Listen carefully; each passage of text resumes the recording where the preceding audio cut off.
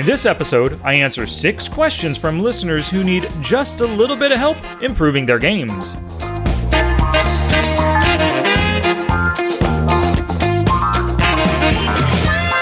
Welcome to Smart Poker Study. I'm your host, Sky Matsuhashi. This is the place for people who are willing to take action to improve their game. So thank you very much for spending some of your study time with me. If it's your first time here, welcome! And if you're back for more, hey, welcome back!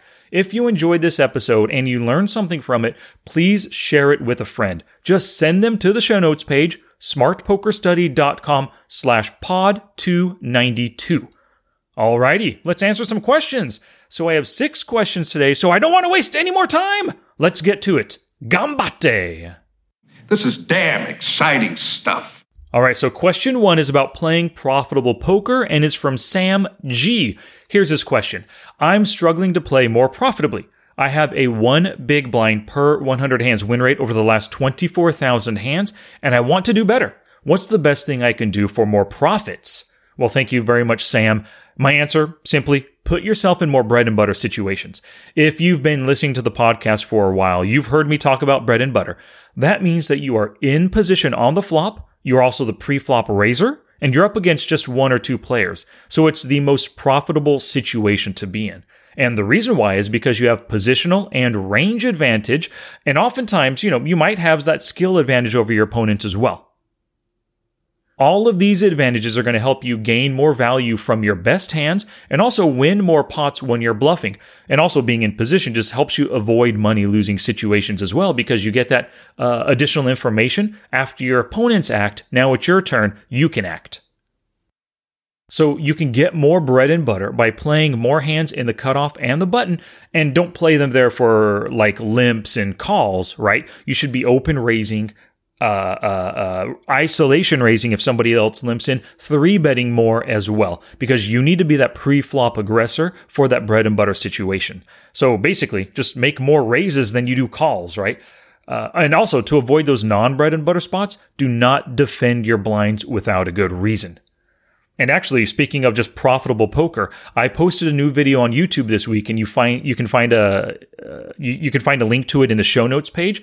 In the video, I show you how to find which pre-flop plays are costing you money, and then I also give you some ways that you can turn those costly plays into the more profitable plays. So please check that one out. Question 2 today is about anonymous tables, and Chris sent this one in. Here's what he said.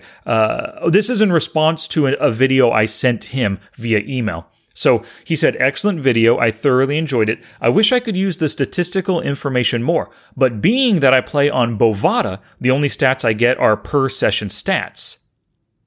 So I typically don't have more than 50 hands on a player at any given time. This drastically lowers the reliability of the stats that are shown. Still, the quality of your video and the way you make the material easily understandable is great, so please send more. Well, thank you very much for the kind words and for the question, Chris. So, yes, anonymous tables, they can make it tough, but you can still do what I call exploit at the extremes. So if somebody folds versus your steals, or maybe versus your 3-bets 80% of the time, and if that's 4 out of 5, that's at the extreme high end, right? That indicates a player that's willing to fold so you can experiment with steals and re-steals against them, because it's high. If it was like half of that, 2 out of 5, 40%, 3 out of 5, 60%, not as good as 4 out of 5, right? Or even 5 out of 5. That indicates they do it way too often. Converse to that, someone at 0% or 20%, let's say they fold 0 out of 5 or 1 out of 5, they're not likely to fold. So you want to value raise them bigger instead. Also, keep in mind, position is the most important advantage at the table. And at these anonymous tables, when you don't know too much about your opponents, you want to play in position as much as possible. Kind of like in that last question I talked about bread and butter. Go for that bread and butter. Call more when you have position. Defend less out of the blinds, because if you don't know anything about your opponent, at least you're going to have that post-flop position on them. And another video, I made this one a few weeks ago. I made a video called You Can Make a Read in Less Than 30 Hands. And so the video is in the YouTube, or the link to the video is in the show notes page. So go there once again, smartpokerstudy.com/pod292 to find that video for yourself. Chris, thank you very much. All right, question 3 is about robotic play and dealing with anxiety. So Jimmy Fisher sent this one in, and it was a long email, but it boils down to the fact that he needs to ditch anxiety from a fear of making mistakes and losing money. He also needs to ditch that robotic play that he suffers from. So my answer to Jimmy is twofold. Number 1, remove your hand from your mouse. This gives your brain a little bit of time to think because that timer goes off when you have your hand on your mouse. It's so quick and easy. Just click a button real quick. Click the fold, call, or raise, whatever it might be. And that, by removing your hand from your mouse, it gives your brain a little bit of time to think and communicate with your finger to prevent your emotions from hijacking your finger and causing you to make terrible decisions due to any anxiety that you might feel. Basically, the more time you have, the more thought you put into your decision, and ultimately the more confidence you have in your chosen play, and the better your results are going to be. Now, the second part of this, about the robotic play, what I want you to do, Jimmy, and everybody else who plays robotically sometimes, force yourself to ask and answer a question before every button click. This forces you out of that robotic play because you can't play robotically if your mind is working through all the information available at the table, right? You want to think about your options and about what your opponent could be holding. Here are some great questions, and number 1 is my favorite. What are they doing this with? I consider this poker's ultimate question. You can do this anytime you face a bet or a raise or even a post-flop check. Whatever they do, ask yourself that question, and your answer is going to guide your button click. You can also ask a question like, what hands will give me value, or what hands are going to fold to my bet? And then before you make a play, especially calling on the current street, you might want to ask and answer the question, how do they play the next street? This is going to help you plan for the future. All right, question 4 today is about dealing with aggressive maniacs. So Brian Hargrove sent this one in. He said, the Zoom poker tables are full of very aggressive players with stats like 45-38 and 50-25. I never know how to play against them. What do I do? Great question, Brian. My answer is basically do not fight fire with fire. So many people just are ultra aggressive, especially in those Zoom games, right? They want to see a lot of hands. They want to utilize that aggression. They want to try to push you off your hands. Do not get aggressive right back at them. Your aggression is going to often incentivize them to up the aggression against you. You start 3-bet bluffing them more, they're going to start 4-bet bluffing you and possibly even making their open raises bigger to discourage you from making those 3-bets. Instead, I want you to fight their aggression by tightening up and playing in position. You also want to choose hands that are stronger than their range pre-flop. So if you know that they have every ace and every king when they open raise from the cutoff because they're just so aggressive, then you want to call on the button.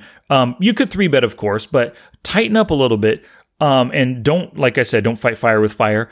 Call on the button with hands like ace-queen, ace-jack, ace-10, king-queen, hands that are ahead of the majority of their range. That's going to give you that mathematical advantage. Plus, you're doing it from in position. You got that positional advantage as well.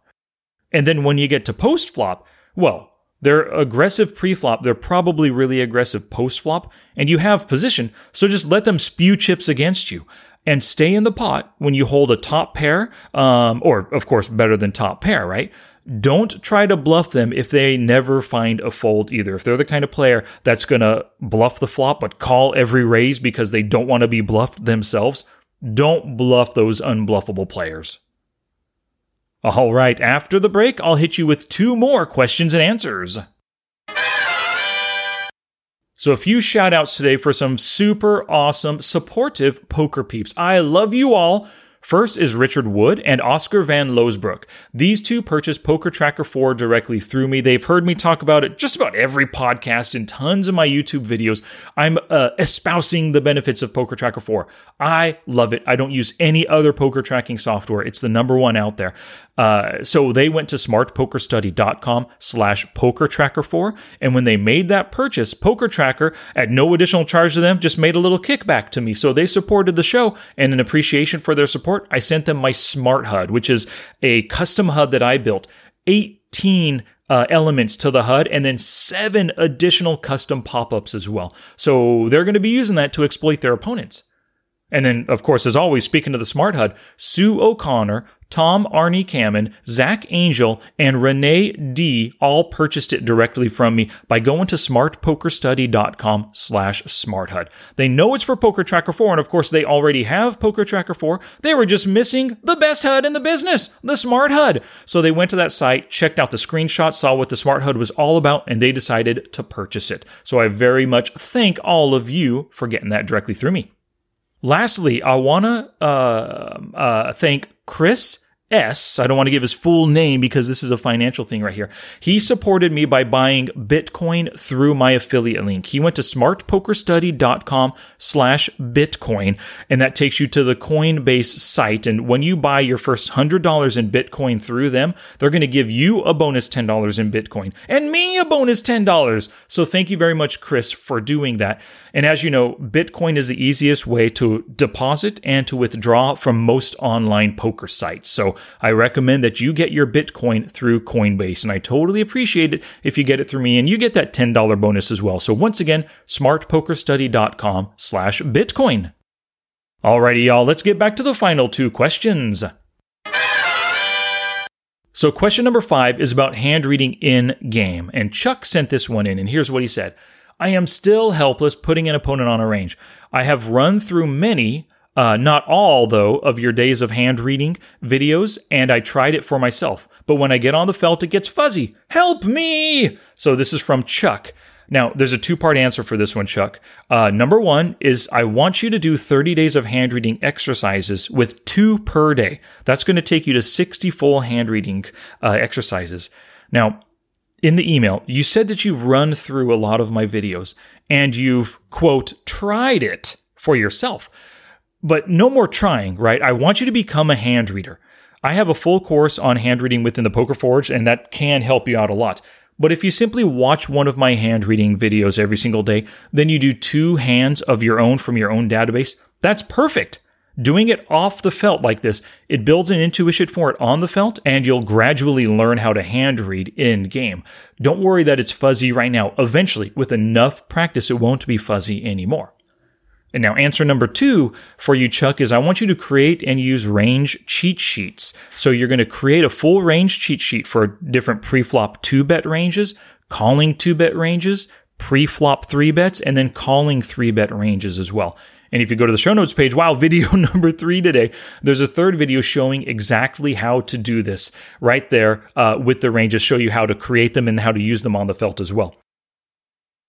This is going to help you in-game put your opponent on a range because you're going to see, oh, they call 2 bets like 30% of the time. You'll look at your range cheat sheet, which helps you visualize what a 30% calling range is. Bam! That is their range right there. And then now, when the flop hits, you assess how well that range that you can visualize right in front of you on a piece of paper, visualize how well it interacts with the board, and then you make your decisions. All right, the 6th and final question is about bet sizing, and this one comes to us from Manny Wilson. Manny says, I feel like I never know what bet size to make any bet or raise. There's so much advice out there, and I've watched tons of videos and I read articles, but I can't seem to get it right. What size should I make my bets and raises? Thank you for that question, Manny. So, a very simple answer. I'm not going to give you ultra detailed answer where in this situation you make it this size, this situation you make this one, because the cards are different, the flops are different, the opponents are different, your position's in position versus out of position. What I want you to do is that you must know what your bet is trying to accomplish, and then your bet size must accomplish that.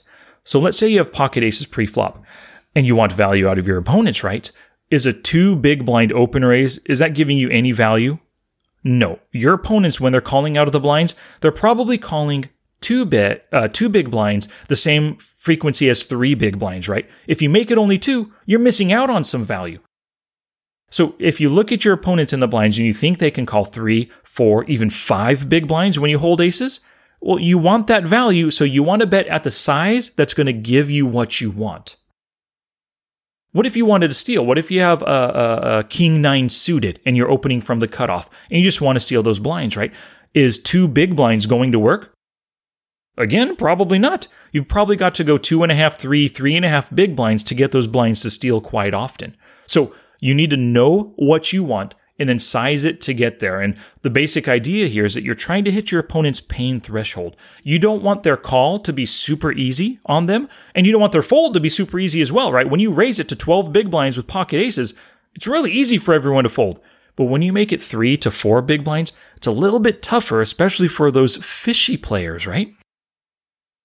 Now, if we think about post-flop, oftentimes half-pot bets never hit a pain threshold. And plus, if you bet just half-pot or even less than half-pot, if someone has a draw, they're always calling and you're not charging them enough to make a mistake by calling with their draw, right? I recommend post-flop, most of your bets are going to be about 2/3 pot or more. And if you're making a post-flop raises, raise it to somewhere near the pot. If the pot is 10 big blinds and somebody raises, or if somebody bets 5 big blinds and then you raise it to just 10, wow, you're only min raising it right there. And after you min raise, that pot is already 25 big blinds. They only have to call 5 more to try to win that 25. No, it's too cheap, right? So most of the time, you've got to raise it up to pot at least. So make it 15 to 20 big blinds if you're raising in that situation. Challenge! Here's my challenge to you for this episode. I'm sure one of these questions today struck a chord with you. Whichever one it was, take action on the answer I gave in your next play or study sessions. So by doing this, you're going to be taking action and you're going to be working to make yourself 1% better every single day. Now it's your turn to do exactly that. Take action and do something positive for your poker game. Oh, that's it now. Get out there and be somebody. Go write a book.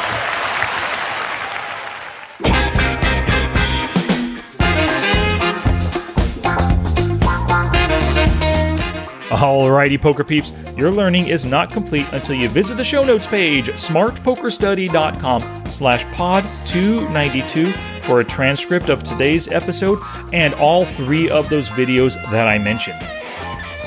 And really critical, if you are down for improving your hand reading skills and you want to take action on it, in the Poker Forge, I just put the finishing touches on my full hand reading course. So many videos, 30 days worth of tasks to make you into, or to turn you into a poker hand reader. So check it out. Go to thepokerforge.com right now. My other podcast called Daily Poker Tips is available wherever you listen to podcasts. And to subscribe, just go to smartpokerstudy.com/dailypokertips. Until next time, take action both on and off the felt to become the player that you want to be.